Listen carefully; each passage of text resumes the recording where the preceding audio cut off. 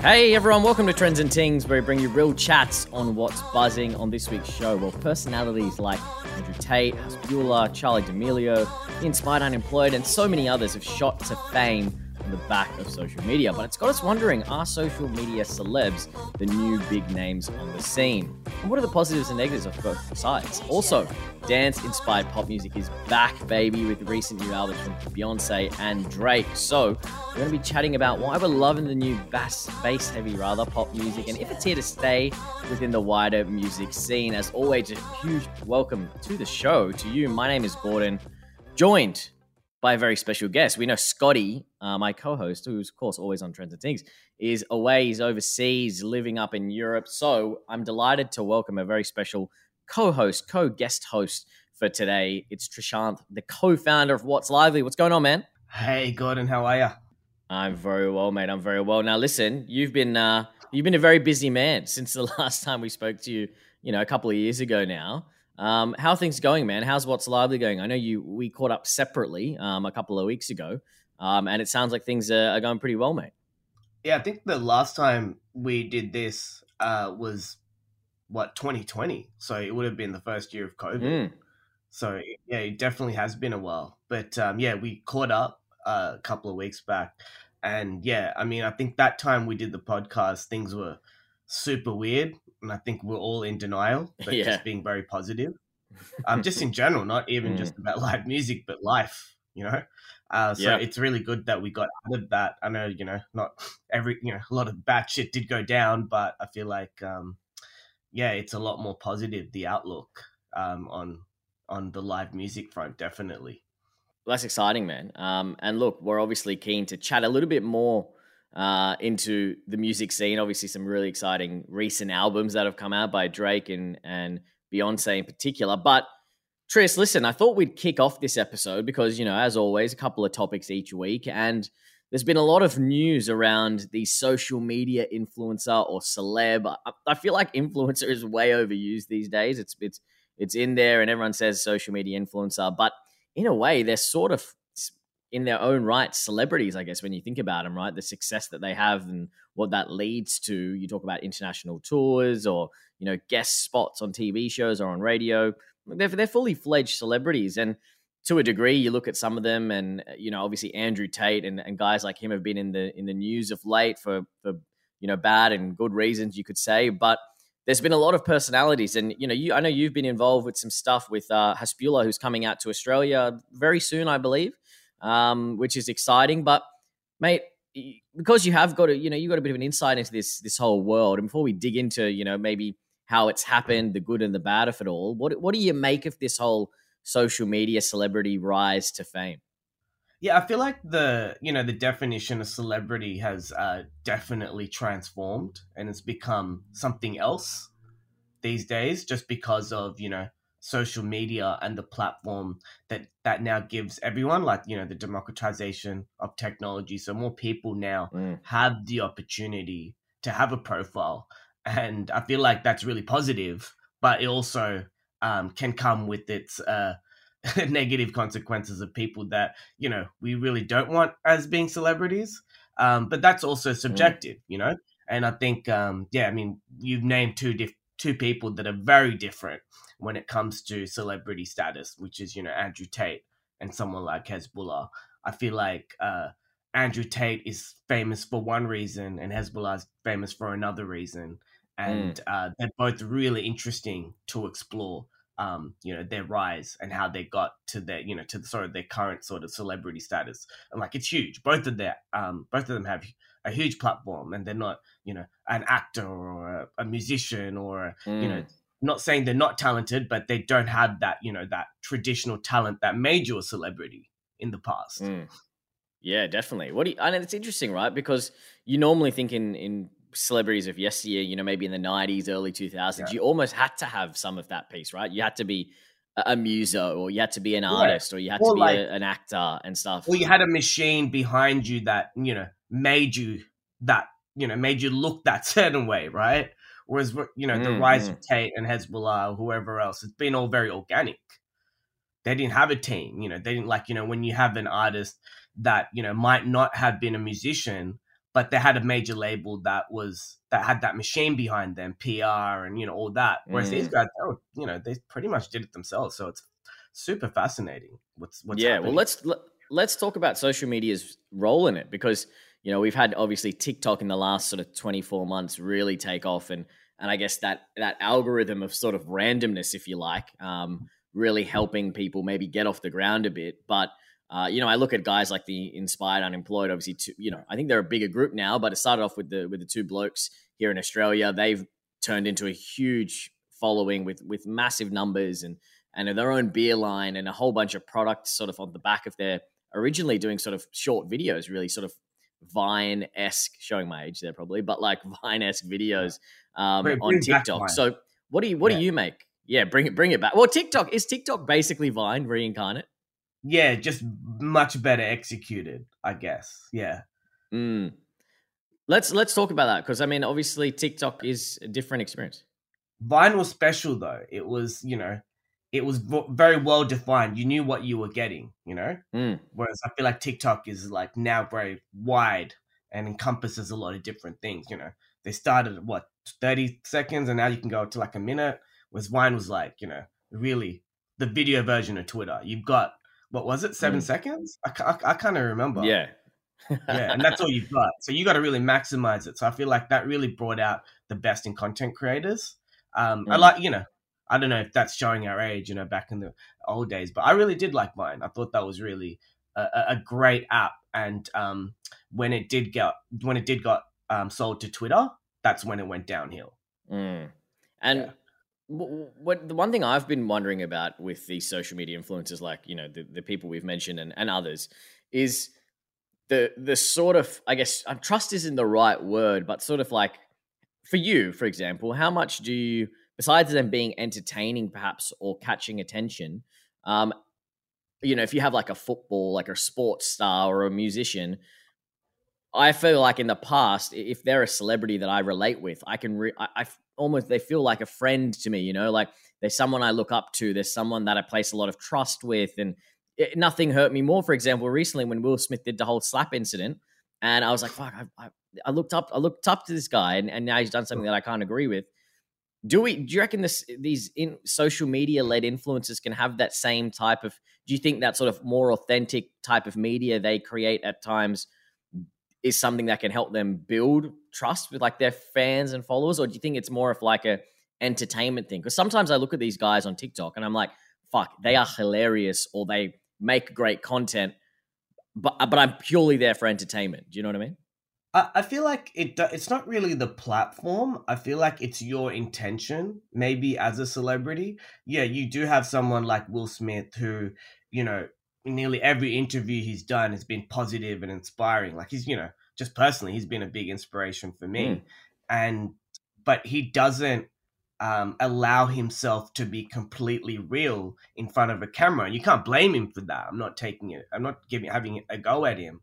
But I think now with TikTok and all these other platforms, it's the same thing. Like you can be real or you can be fake. There's a lot of influencers that shape a certain image or brand that they want to uphold on TikTok or Instagram. And then there's like other influencers or content creators that are just purely being themselves. So, and I think the latter are the group of people that are not going to be as scrutinized when something goes wrong, or something actually never actually goes wrong with them because they're being real. So I feel like it is the intention, because you have Will Smith who was doing his thing, but you also have someone like Kanye that just says whatever he wants in front of the camera. So I think it's how you use the tool. I don't think the tool or the platforms are making people more trustworthy or more transparent. I feel like it really does come back to the intention. Yeah, it's a really interesting idea, right? Because all these guys are active on multiple different channels now as well. I remember Will Smith, just using him as an example continually. He had a pretty popping off YouTube channel for a bit there, didn't he? He did a lot of content. Obviously, he's got a massive team behind him as well. But like you said, exactly, the videos you see on TikTok and stuff are you film them in 5 minutes. Like there's not much editing going into it. It's just raw content, maybe a filter or two, and some minor editing, of course. Don't get me wrong, but YouTube sort of content creation is a completely different kettle of fish compared to, say, TikTok, right? It's on app, it's simple, it's easy, it's more Yeah. real, like you said. So maybe in a way you get more authenticity through these guys or through these content creators. I definitely see what you're saying. Yeah, definitely. Yeah, the platform in itself does encourage you to be more, I guess, real. And I think that's what the huge influx of people on TikTok. That was their reasoning, that Instagram's becoming very sort of controlled. People are really controlling their own narratives and their own brands, whether they be big or small. Whereas TikTok just allows them to be real. Like there is no filter. It's just me being filmed, doing a goofy dance or just doing something funny. So yeah, definitely. I think the ease of use with TikTok really did encourage people to be more, I guess, be more themselves. And that's a huge positive. But I'll go back to my point. It's still how you use that platform. There are a lot of, in that sort of point itself, there are people that are trying to be perceived as genuine or trying to be authentic. They're putting that on, So I really do think it comes back to intention and how you use it. And you brought up, someone like Andrew Tate. I feel like he's someone, whether you agree with him or you don't, he is expressing his honest opinion. And I think that's why people are gravitating towards him, because these platforms, people's intentions are not real. They're not authentic. And the person that does come out and have real opinions and not scared to express them, people are gravitating towards them because that's becoming a rarity. That's becoming unusual. You mentioned a bit there around sort of these guys who are, yes, people are being encouraged to be more quote unquote real. But, I think, using guys like Andrew Tate, who are popular at the moment on these platforms, like going back to your point, do you reckon there's, is someone like him sort of using it? I mean, there's obviously an element of him using it to drive attention, right? His delivery and the way he says things feels honest, but is that potentially also a way of him going, all right, I need to say this in a way people will listen, and it'll, mean I watch a TikTok video for longer, and therefore I get served more types of that content. Do you know what I mean? Do you reckon that also plays a part? Like, yes, he's probably honest, and there is definitely a bit of gaming involved there. It's one of those things where I look at it and I'm like, naturally these honest types of opinions, or what looks to be honest type of opinions, is mixed with the marketability of content. Like, I know personally, like when I was running my publisher a couple of years ago, when it came to writing content, you're like, cool, we want to make a good story, but you can have a great story, but unless people read that story or engage with that piece of content, it's just content that's existing. It's not necessarily getting or making the impact or getting in front of people. Like, 100%. I feel like you're on the ball, and that it's not a new thing. It's a lot of celebrities, a lot of famous people, and even media companies, right? Some of the biggest media companies have been doing that for ages, right? But I still come back to this point of intention. Like, it's very easy, and like, the older we get, you realize if someone is being genuine with their body language, with their actions, with their decisions. And it's really easy for people to unravel if they are being fake.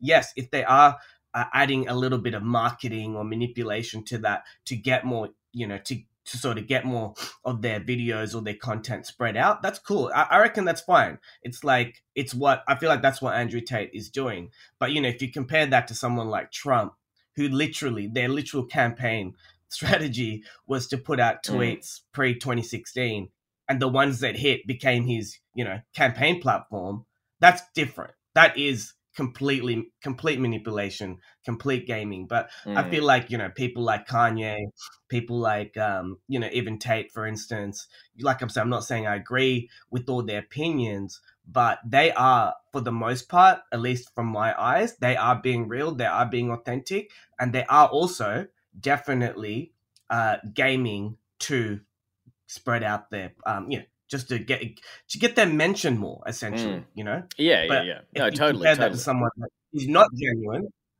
which is Trump, which I don't believe he's genuine one bit. Like, he literally handpicked his policies that based on the tweets that hit the most. Like, they put out like so many different tweets, right? That they even like came out with this and said it. And the one that hit the most amount of not only got the most engagement, but got the most amount of division. Because the more divisive your point, I guess the more viral will get. Which was the war. Like when did Trump ever talk about that? Before that, he didn't. So I feel like there is a difference. Yeah. And look, maybe to finish this one, Tris, I think, as I mentioned at the top of this, you've been sort of involved in this space a little bit, and Hespelar is coming out in the next few months to Australia. You've been sort of across that and with that news. Now that sort of tour has been super popular from what I've seen anyway. Like, a lot of people are keen to see him in real life. He's sort of lived on mobile phones for people in Australia, obviously being overseas. Maybe your last thoughts on that, because obviously it's been popular. People want to come and see him, despite, as we mentioned at the start, him just being an everyday sort of guy who's had a bit of a viral, shot in the arm in the last few years on social media.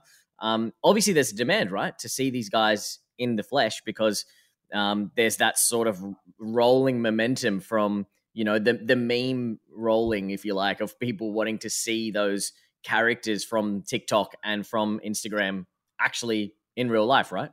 Yeah, 100%. I think Hezbollah is just so different. I feel like he's so special. Like, I was just watching a video. I've watched this before of him like making his bed. Like, it's literally a time lapse video of him making his bed, and it's got like 7 million views, thousands of shares, whatnot. Like, I think he's someone different, where he's just purely being himself, and he just brings so much joy and happiness to other people. I feel like people genuinely like him. It's not a fad. He's still here and he's still, relevant. I think his personality is just really positive and really contagious. So yeah. So on that note, based on that, his announcement that I was part of helping out with the marketing has been probably one of the most successful marketing campaigns. Not saying because I was involved, it's because of him. It was an Instagram post that we posted out saying Hezbollah's coming, and then 24 hours later, you got every major media publication, not just entertainment publications. I'm talking mainstream, like Sydney Morning Herald, The Age, Lad Bible, Sports Bible, Boss Hunting, who you name it. They junkie. They published the news with hype, with excitement. Sydney Morning Herald came back to us and said that was the most read article that week. That was pre-election. Wow. We were a couple of weeks out, I think. Yeah. Really interesting to see, because I'm not going to sort of, talk about it in hindsight and say I expected that. None of us did. Like, that was something completely unexpected. But then when you do look back, you're like, yeah, Hezbollah, he is, like I was saying, a really loved personality, and probably different to like, an Andrew Tate or like one of those guys. I feel like he's like probably 100% genuine. There's no gaming there. He's literally putting out a video of him making his bed, and people are engaging with it. Love it. Well, Tate can't do that. That'd be a very different video of Tate doing that. We might leave that one there, Tris. Yeah, very, very interesting chat. And look, all the best with the tour with Hespelar. And look, let's see what happens over the next few years with these social media celebs. Bound to be interesting.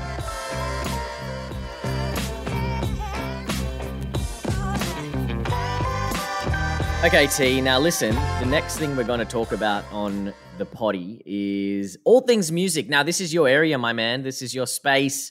But, we're two, I think, pretty big music fans. And off late, we've seen two big albums within, obviously a lot of albums starting to come out now. But Drake and Beyonce both releasing very dancey house music, EDM, if you like, inspired pop music.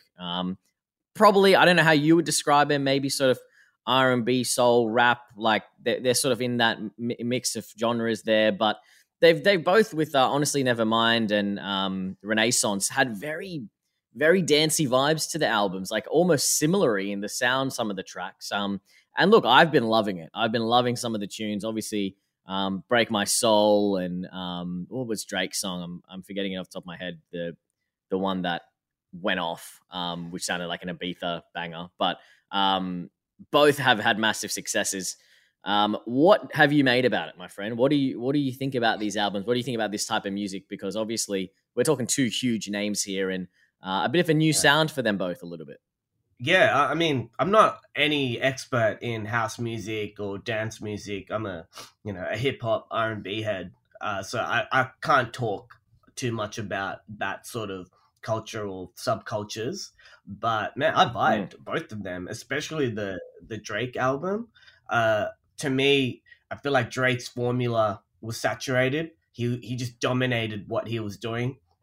Probably dominating and some. So for him to just do something fresh, something new, I embraced it, and it sounds really good. It's probably my favorite album that's come out. Like I've been listening to on repeat, like start to finish, like nearly every couple of days. So I'm a big fan. But like, I want your take on this as well. I don't think dance music and hip hop or dance music and R&B is a new thing. I feel like we're millennials. That was sort of happening that was happening in the 2010s. You had Usher doing "Oh My God." You had a lot of collab. You had David Guetta doing songs with Nicki Minaj. So what I want to ask you, what's different between those two? Like what's different between David Guetta doing a Nicki Minaj song and Drake collaborating with Black Coffee?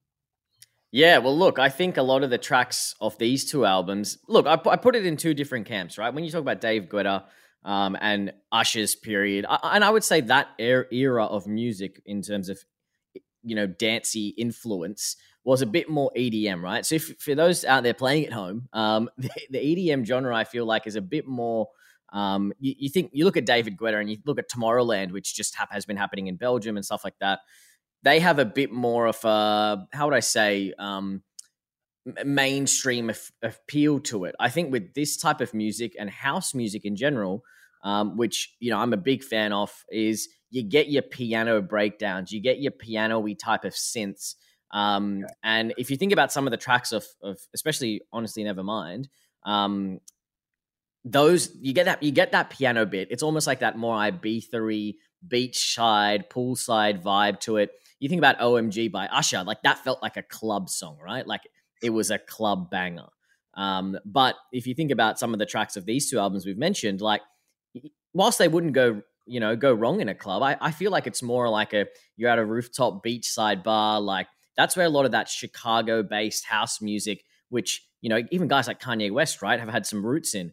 And you look at it and you're like, there's this sort of, piano synth inspiration, which I feel like is the biggest difference. Like I know for Beyonce as well, I've probably been a little bit reversed. I listened to quite a bit of Honestly Nevermind, but I've also been listening quite a bit of Renaissance recently. Quite a long album as well.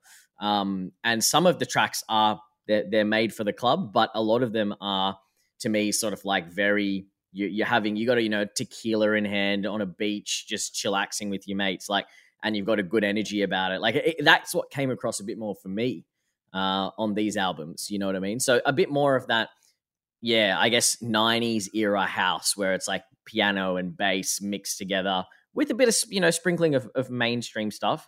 But when it comes to the future of music, Tris, we've got festivals coming up. We're about to head into a very packed festival season. And I think you've probably heard of the term sort of, what is it called?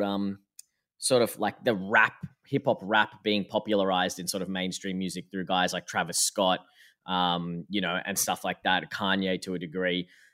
Do you reckon that sort of, mumble rap and, hip hop and that sort of vibe is still here to stay and it's not going anywhere? Guys like Jack Harlow, stuff like that are going to continue to have that vibe? Or do you potentially see like a little bit of are we going to see a few more albums like this, which have a bit more of a dancey, vibe to them, especially from these popular artists in the hip hop space?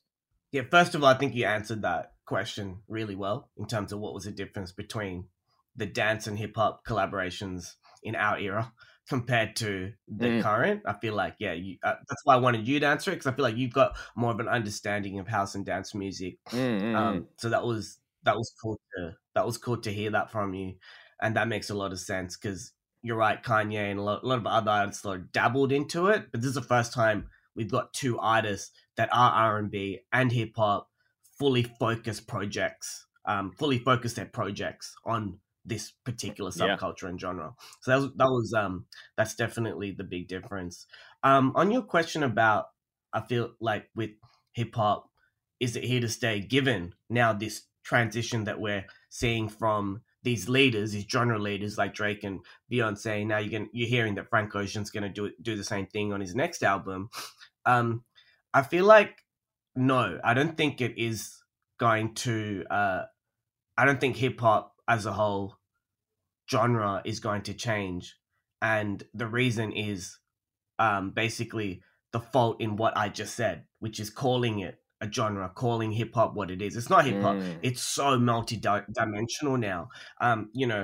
It's not like 10 years ago pre-streaming where Kanye or Jay-Z or Drake was number one and like all the artists wanted that success and molded their sound to that.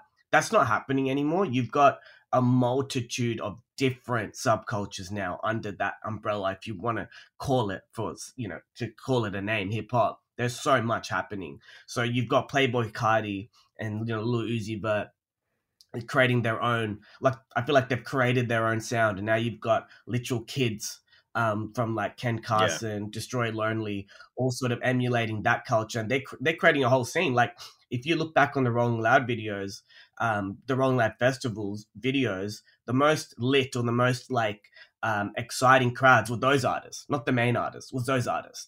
Because that's really where that's really what the kids are listening to. So they're not putting on Honestly Nevermind, be like, oh yeah, that's what we got to do. They're like, no, that's cool what he's doing, whatever they think, but they're still doing their own thing. So I don't think it's going to be plate shifting. No. Interesting. Yeah, it's. I think it's probably a bit of a phase more than anything. And I think if you look at Drake and Beyonce, like these type of artists would have had their, they would have grown up in a lot part of the 80s, 90s, and in recent 10, 15 years, they've had their periods of success, right? So they're obviously bringing some of that older influence of their own personal journeys into their music. And I think, Beyonce's mentioned she's Renaissance in, I don't know if you know more about this than me, Tris, but this is going to be the first, I think, of 3 albums she recorded in lockdown, potentially. So I wouldn't be surprised if that sort of dancey theme is throughout it, or maybe it's a one-off. Maybe this is a dancey one, the next one's more of a soul piece, and then the next one's a classic Beyonce album. I don't know, but it probably makes sense that it's a bit more of a phase for these artists that are delving into areas of their upbringing in music and stuff. Because like I mentioned as well, some of that early stage Chicago-based house music, your classic piano breakdown type of tracks are, they're classic uplifters. Like they've just got some energy about them, which everyone can get around, right? Like I think that's why we've seen a little bit of controversy, especially with Drake's album. A lot of Drake fans are like, this is fucking not what Drake sounds like. And then it's opened him up to a bit of a new wave of fans as well. Like, a bit of that European audience who are like, fuck yeah, I love this sort of house induced pop rap style that you've got. So I do wonder if it's opened these artists up to a few more fans, like not they're just their usual sort of groups. Yeah, it definitely has. I feel like it has definitely opened up them to new fans, but they're too similar. They're similar artists in a way, in that they've completely, and I mentioned this before, they've completely, I feel like they've hit a saturation point with their own music, like Beyonce really switched it up with that album before Lemonade, I forget what it's called, with Drunk in Love and whatnot, Formation. She really, sent shock on it. Like she, and then she's sort of been doing that for a minute, and now she's in her 40s, and Drake's hitting his late 30s, and they've been dominating for more than a decade or multiple decades, doing this one thing or these two things. I feel like they hit a point where like, hold on, let me do something creative. Let me do something different. Let me, let me switch it up. Because you've seen someone like Kanye literally switch it up every 2 albums, and he's become the most influential artist of this generation because of that reason. And I feel like they're looking at that going, hey, that's that works. Let's be as courageous as him. He's sort of, laid down that template. Let's do that. And especially with Drake, because that last album that he released before this, as great as it wasn't received well, because it was like, hey, Drake, come on, you've done this before. You've done this, and you've done this really well before. And we like a lot of these songs in his album. But, dude, we know you can do something else. We know you can probably do a singing-only album like Kanye did in 808s. You are so talented. And you know what? That guy did it, and he killed it. He absolutely killed it. And what he said was right. Give me time, like, 'cause the people that hated on it, like you said, it's like, give it time, because it will age like wine. It will age so well, this album. It's great. Like you said, it's just got that ability to be played in like clubs in Europe for like 10 years from now.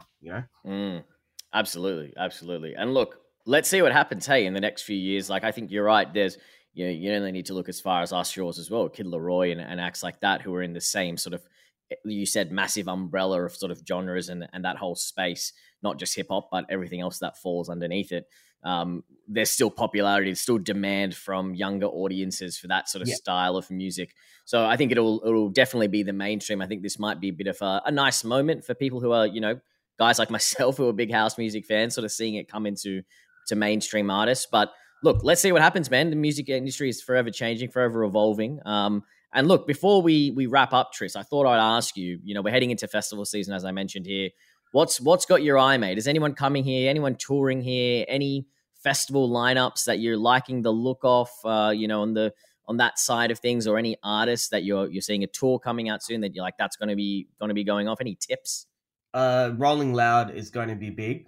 I feel like that's going to just come in and be that dominant hip hop festival in Australia, and I feel like a lot of people are waiting for that, whether it be Rolling Loud or whoever. But they've announced it; they're coming, so I'm really excited about what that's going to do for our scene here in Australia. We saw what Juice WRLD coming here just did in himself. Like, I don't know if but Juice WRLD coming here and just sort of collaborating, connecting with people from Sydney, and essentially indirectly forming such an impressive group of producers and singers from Kid Laroi down. I feel like that could happen on a much bigger scale when Rolling Loud comes here, when you have like 20 or 30 of those rappers and those singers coming here and just really getting amongst it, because the Sydney scene in hip hop and R&B is really popping off. So there's a lot more that we can give, and that's what I'm excited about. Not just an artist coming here and just doing some great shows and leaving, but how can we work together? How can we work with you guys on elevating our own scene? Come and like get amongst it, like a few rappers like Juice WRLD has done. I want to see more of that. That would be really cool. That's what I'll be most excited about. Yeah. Nice, man. Well, look, hopefully we'll see a brimming live music scene over the next few years after COVID. So fingers crossed. But Tris, thanks so much for joining us, mate, on the show, for being our guest host while Scotty's over in Europe at Zaget, of course, of all places. So look, appreciate you coming on, man, and helping us out and sharing your thoughts as always. 100%, bro. He's probably the one with the tequila listening to Drake. Legitimately. That's him. Look, if you are listening at home, thanks again so much, wherever you are around the world, in Australia or beyond. You can follow us on Instagram at Trends and Tings, as always, for all our updates. Or if you want to jump on, support the show, patreon.com/Trends and Tings to help us out. But of course, always free, always available for you and everyone else out there. Thank you so much for listening. We'll be back next week with another guest host, another new episode of Trends and Tings. But for now, thanks for listening, and catch you in the next one.